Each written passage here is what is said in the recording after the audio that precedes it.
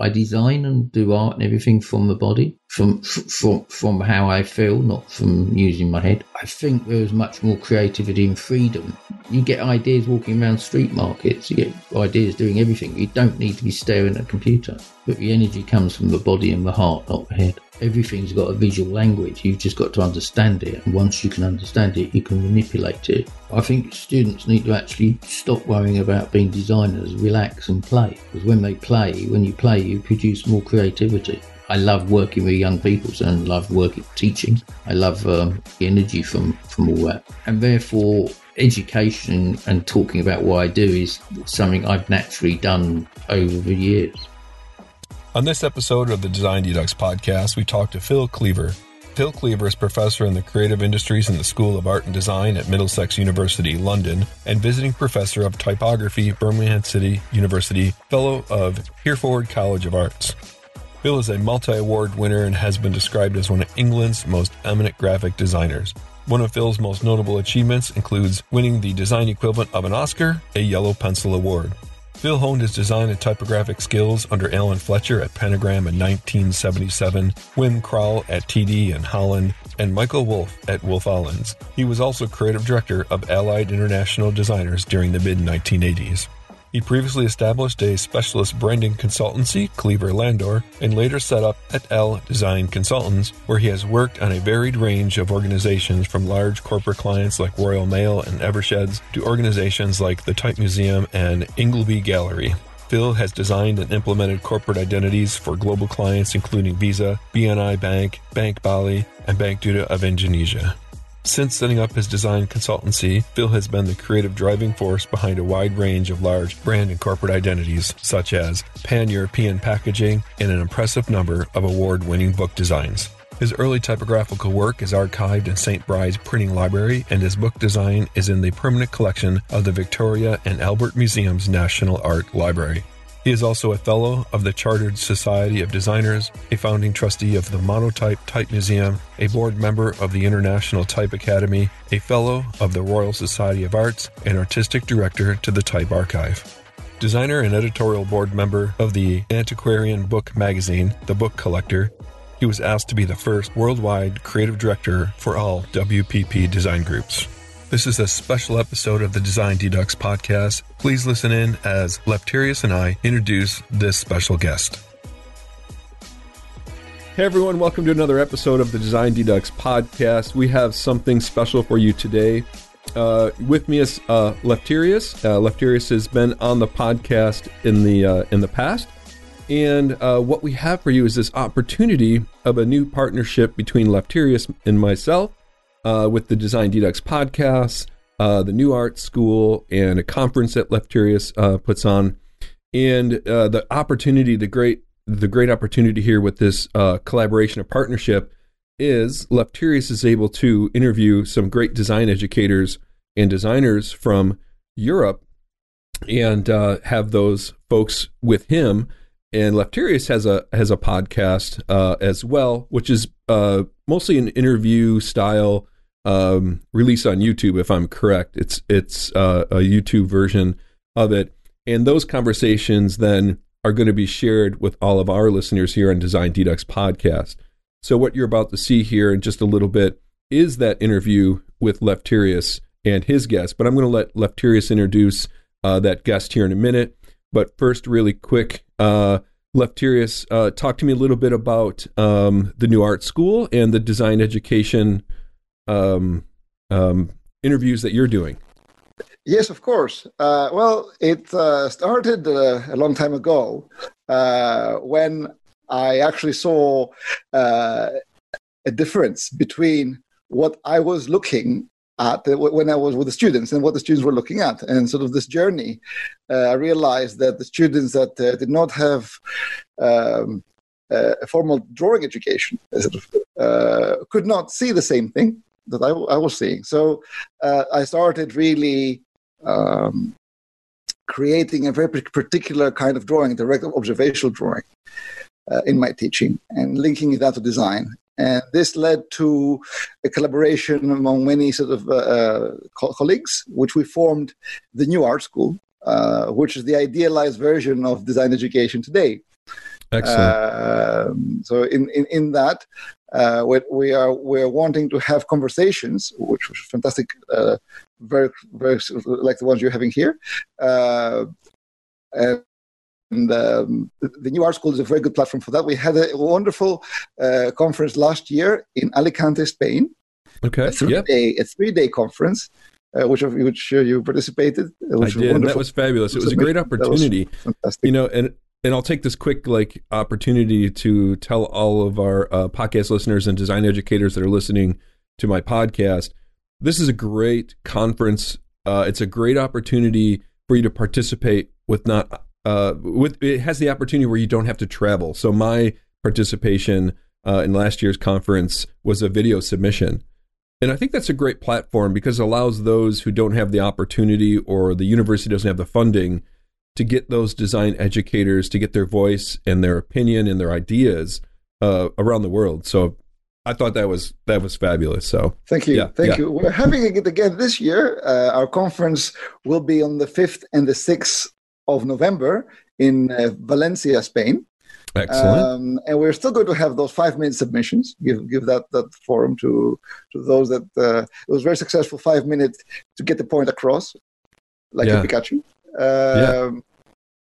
So it's doing great. The thing is to get the conversations going. Is to get us talking about what is working, what is not working, what can we fix, but in a practical way. That is the focus of the New Art School and, of course, the Design and Education Forum. It's all about. It's not about theories. We know the theories. We can talk about theory, but how to apply the practice and how to help the designs of the future, how to create designs that can see, and of course, designs that can work with the onslaught of artificial intelligence that's coming up. So, where is design in the future? I think that's great. That practicality part's so important. We're doing a few things here at our university, and we have it mapped out to this beautiful theory of what it's going to be. It's going to be interesting to see how it comes to fruition and what kind of obstacles we hit. So that practicality is really important. Yes, getting it real. Exactly. Is very important. Getting it done at a practitioner level. Exactly.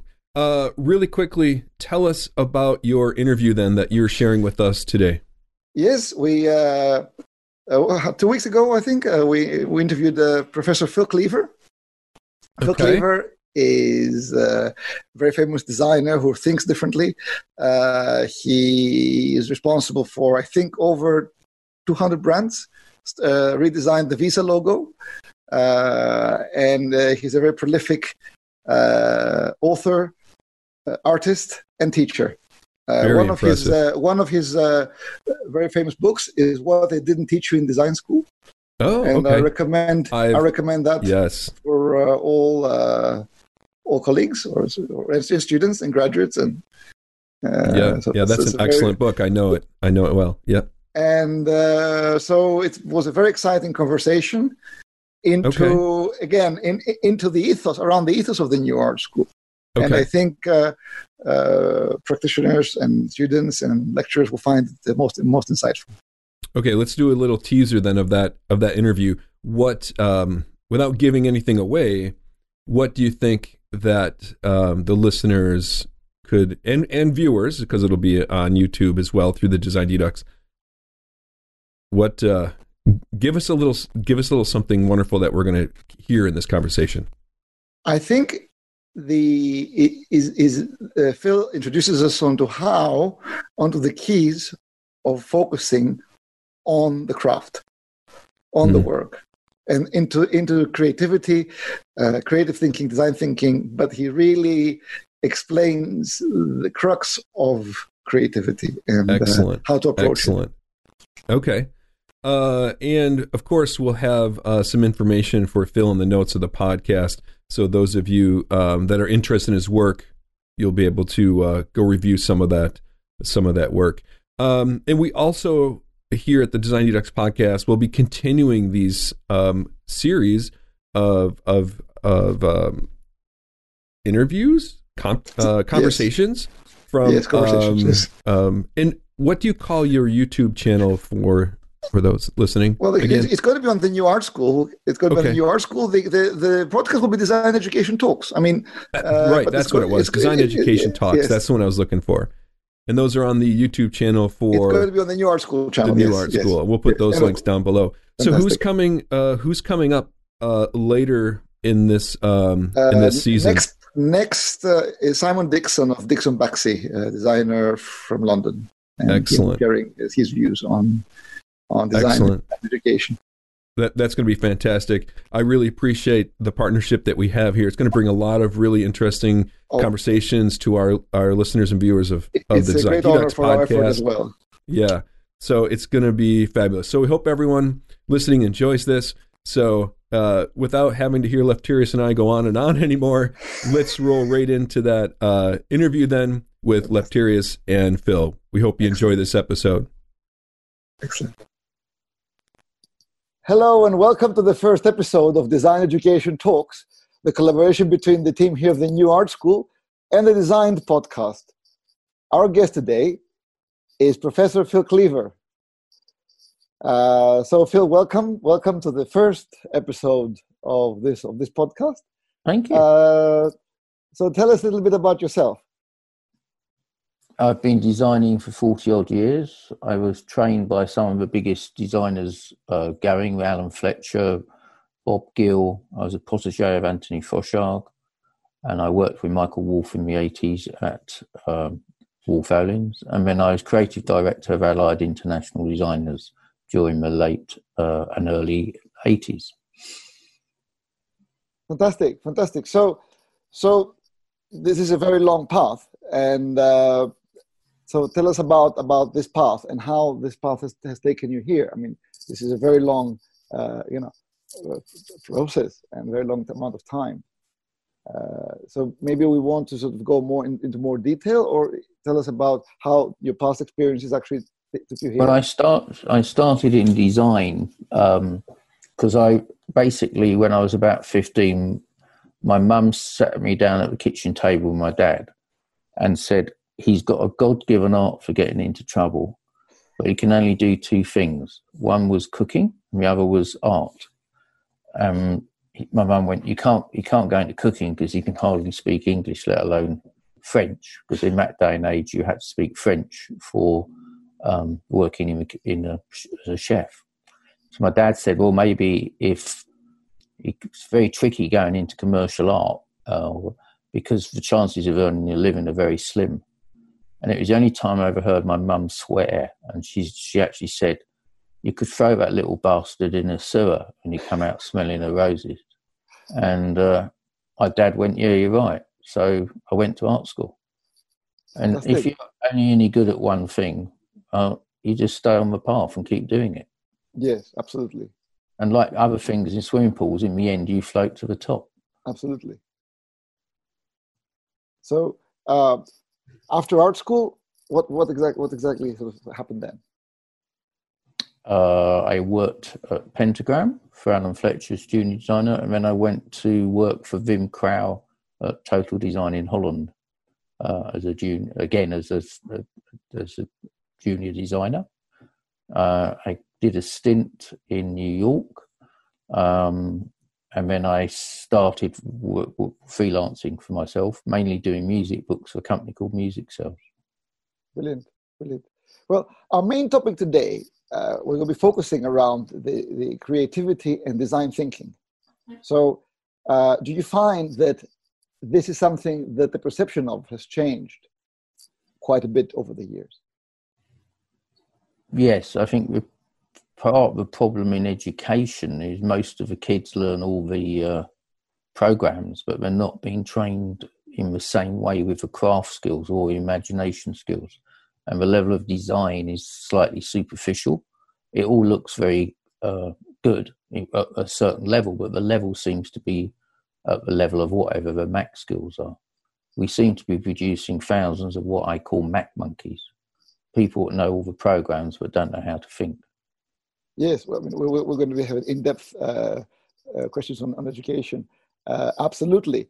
But what I'm saying is about the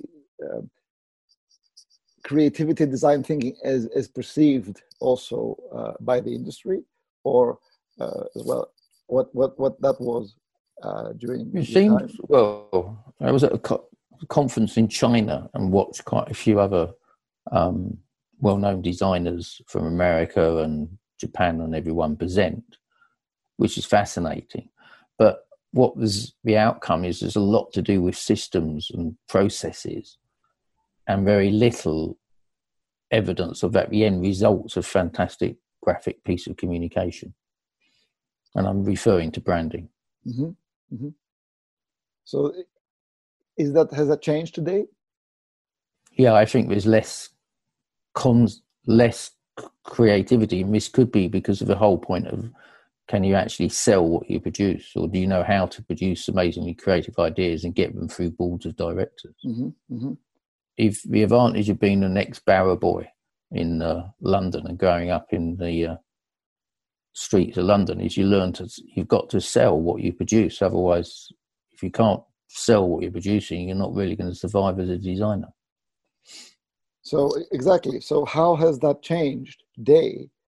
How has the perception of that creativity and selling what you're producing changed compared to when you started in design?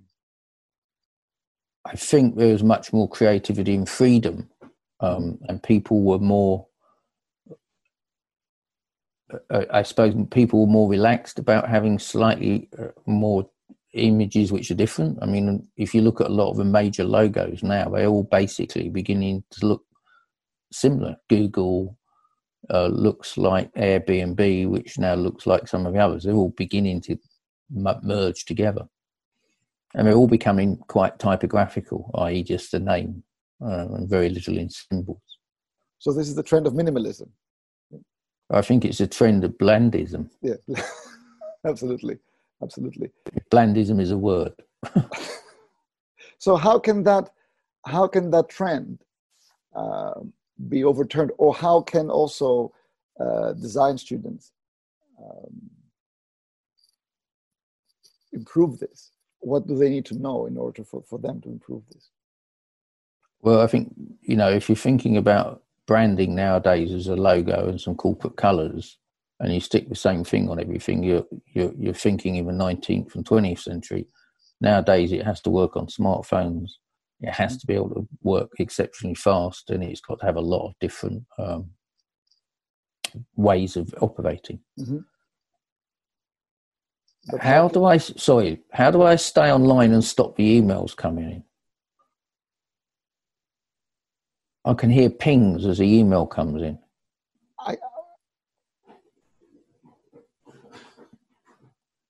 So this blandism, how can we reverse it, as both as designers, and help the design students to think about reversing blandism? I think it's one thing is to start is for people to turn the computers off and actually think and start playing and cutting bits of paper up and working in a creative way. I'm not against the computer, because they're fantastic. They get rid of what was 3 or 4 systems. But when you go in a library and you look at the subject, and you want to look at different horses, you look for hundreds of books and for a horse, and at the same time you see thousands of irrelevant images, and it's looking in that system where you see all these different images which you don't need or don't want, which brings in things into your mind, which creates concepts and different ways of looking at things. Whereas if you're just research on Google, you just get what you look at. So if you put in the word horse, you only ever see horses. Yes. You don't see lots of art. If go see, well, how did Picasso paint a horse? You do it because you're in art books, you're in catalogues, you're looking at different things, and they start and bring ideas together. It's like you've got to feed the mind. It's like a sponge. So you're saying spend more time offline as well. So balance the offline and the online time. I think, you get ideas walking around street markets. You get ideas doing everything. You don't need to be staring at a computer. Absolutely. So tell us how. What are you doing and your creative endeavors? Your creative endeavors now. What is it that you're doing now? We're just finishing the branding of a bank in Malaysia, and we're starting the visual analysis of a bank in Vietnam. So I'm now traveling more into Vietnam, and we're working on a number of quite prestigious books for different photographers. And then we have ongoing things such as a book collector. So as busy as normal. So you also just finished your exhibition of a book object art. Yes, could everyone please buy it? Yes. It's available at impress-publishing.com. Yeah, the book is a visual tour with very little words. It's about over 100 of the folded books which are collaged, and it sums up that period of the last 4 or 5 years of work in that field. So although I'm a commercial graphic designer, I'm also an author. I've done about 4 books now, and I'm working on a couple more. And at the same time, I'm a fine artist. So I have 3 strings to my bow. Fantastic. So where is that art and the book going from here? I don't know yet. It will go the way it goes. I don't think. I just work from the body. I design and do art and everything from the body, from how I feel, not from using my head. If I use my head, I get awfully confused because I'm so dyslexic. Once I sort of try to use the brain, I know I've lost it. Absolutely. And it's just actually letting the energy you put into the work comes back. Brilliant. The energy comes from the body and the heart, not the head. So how did you, all these experiences, how did you get into teaching? Well, I think I gave my first lecture in Gritfield in Amsterdam art school in 1979 because I was asked, could you show your work? Because it's very unusual, the typographic work. So that was my first lecture. But most of my life, I've trained designers. I've always had juniors and interns. So I've spent a vast amount of my life training people by nature of how I was trained by working with a more experienced designer. And therefore, education and talking about what I do is something I've naturally done over the years. It's just increased. And then I've been an external examiner and things. And then I was asked if I was approached about becoming a professor because of all the experience and time I've spent designing. So I love working with young people and love teaching. I love the energy from all that. And it's a good place to begin to hopefully give back to what's given me a long career. Yes, of course. And this we've also touched up upon this how you bring all this into the classroom. So how is it that you want to sort of help students today with all your experience and sort of fight blandism? Well, I think typography and a lot of graphics is a trainable system in the same way that you become a craftsman. And learn a trade, and I think graphic design is a trade.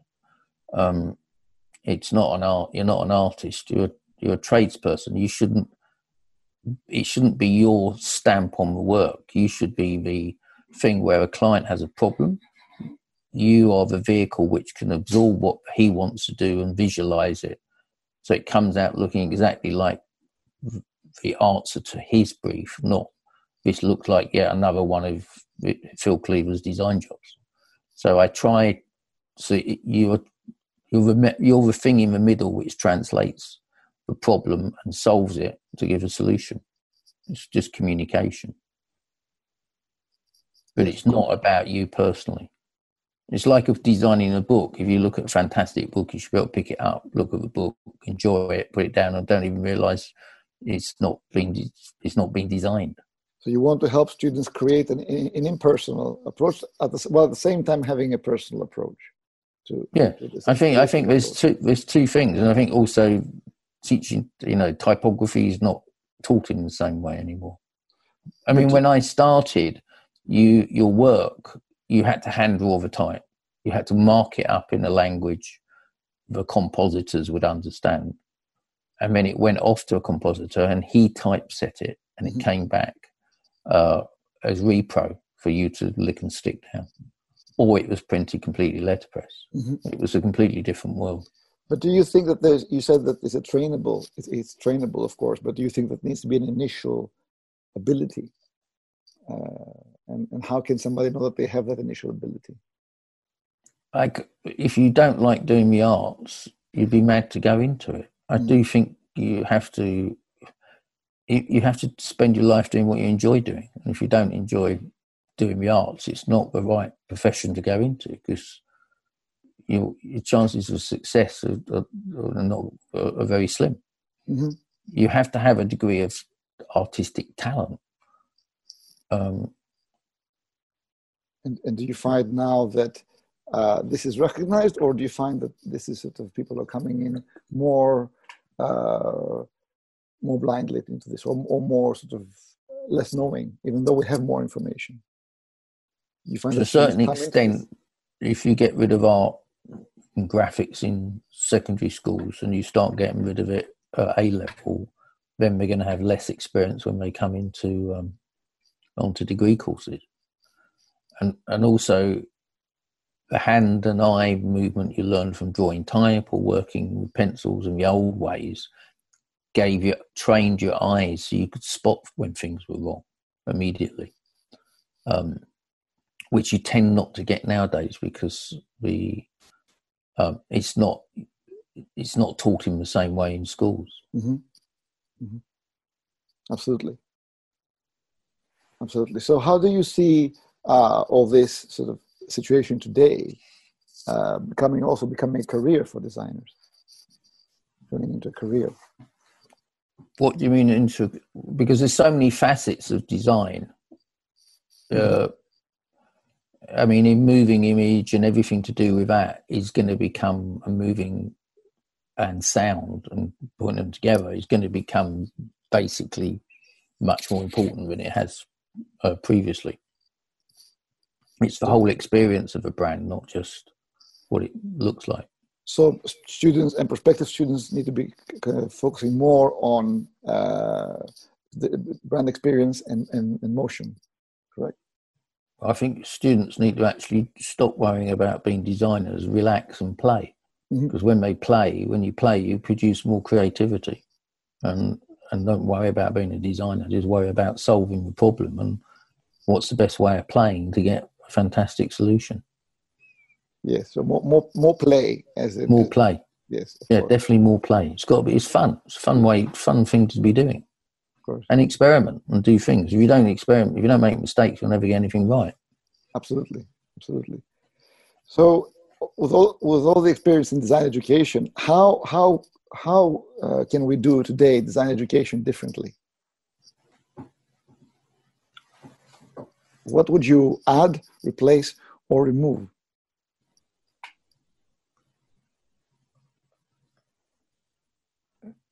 I mean, one of the interesting things about going backwards to go forwards is if you can actually learn the hand and eye skills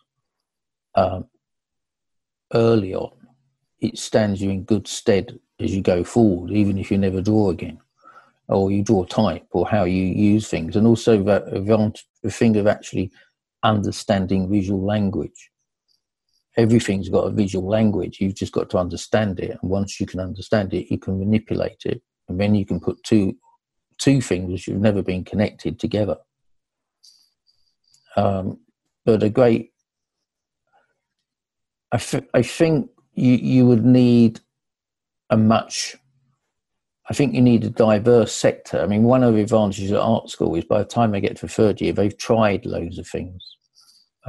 But I think a year in industry is also a very good idea, because you learn a set of skills which are great for you to use in your last year at art school, but you also learn that the third year is probably the last time you'll ever be able to create anything the way you want for at least a few years. And that's building a portfolio which represents you and is about you, which gives the chance to actually excel in what you want to become. Whereas without that year in industry or 9 months in industry, you still don't really know what you're walking into. Absolutely. So you're talking about apprenticeships, and would you say that right now it's more of the responsibility of students to ensure that they have an apprenticeship, because it's also becoming increasingly tricky? Yeah, I think it's apprenticeships in turn. I mean, you've got internships that work well, but I think you're better doing the internships when you're a student. But how would you advise a student to go about finding one? Because also many of the doors are more closed today. I think part of this is a myth. I mean, for all the doors in design have always been closed. You just got to learn how to kick them down. Mm-hmm. That's quite funny because I just kick the door down. Someone's hammering on the door downstairs. But it's never been easy to get a job in the design world. And you've got to kick on a lot of doors. You've got to work out. I mean, by the time you left art school, you've been trained on how to look at a problem, solve a problem, and work on a problem. This is just yet another example of how to take that understanding and do it for yourself. So would you say perseverance would be something that is... Oh, you have to be a complete optimist to be a designer. It's always the next job I'm interested in, and it's making money has never been the reason I became a designer or an artist. It's the byproduct of being very good at what you do, not the reason we get out of bed in the morning. I get out of bed in the morning because I want to solve some amazingly tricky problem, or I want to design something, which that sort of floats my boat.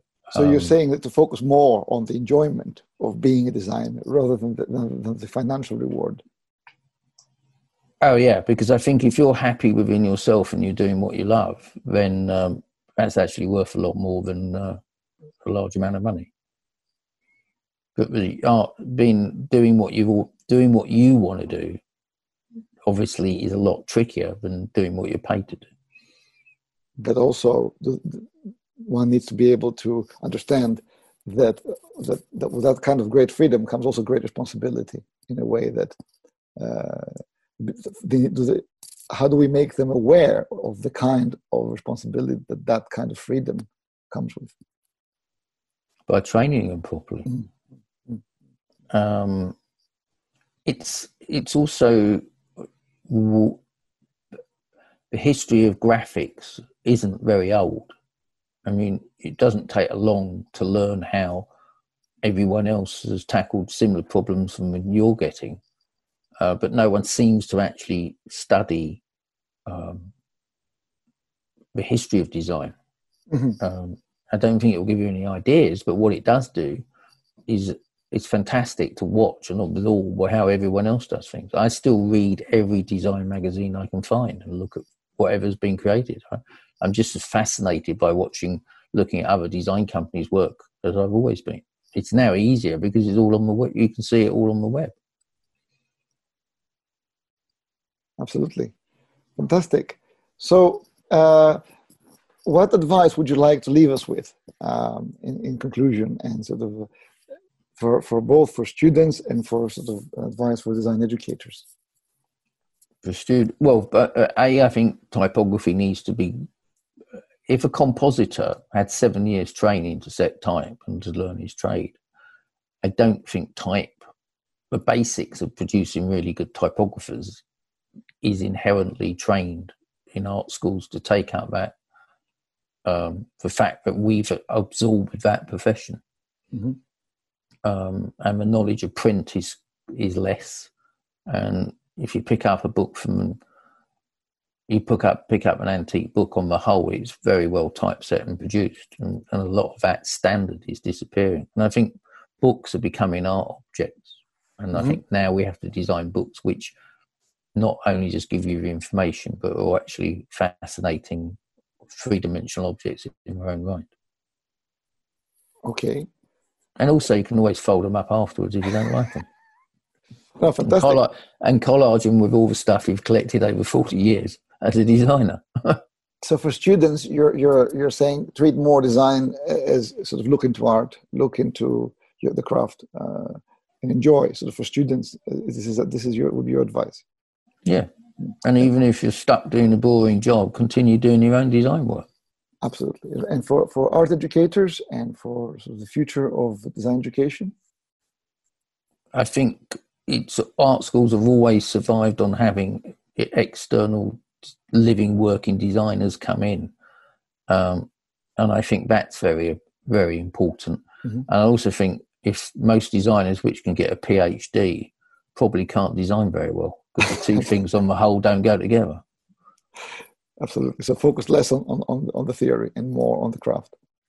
Yes. I mean, the fact you need to train your visual side of your life, not the writing side, although writing's awfully important, but it's just another visual, it's just another communication or expression of communication. Superb. So where can we find more about you? Where can one find more information about you? I'm good at hiding. Okay. There's an et al. Website, and there's art website. What is the URL of that? The fact we haven't looked at it in 10 years, it doesn't say, it just says everything, doesn't it? etal-design.com. Okay. My art books are under philcleaver.com, and quite a lot of the print work is under impress-publishing.com. Brilliant. Thank you ever so much for very insightful and pleasure. And fantastic. Thank you. Thank you. Thank you for joining us for this episode. The Design Dedux podcast can be found at designdedux.com. That's DESIGNDEDUX.com, where you can listen to the podcast or watch the video version of the podcast, as well as find links to the guests and the topics discussed during each episode.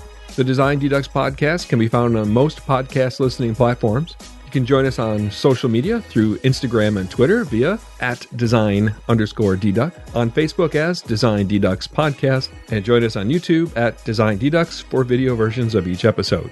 If you are enjoying the podcast, you can show your support on Patreon at patreon.com/design_dedux. Once again, thanks for joining us, and we hope you'll join us again for the next episode.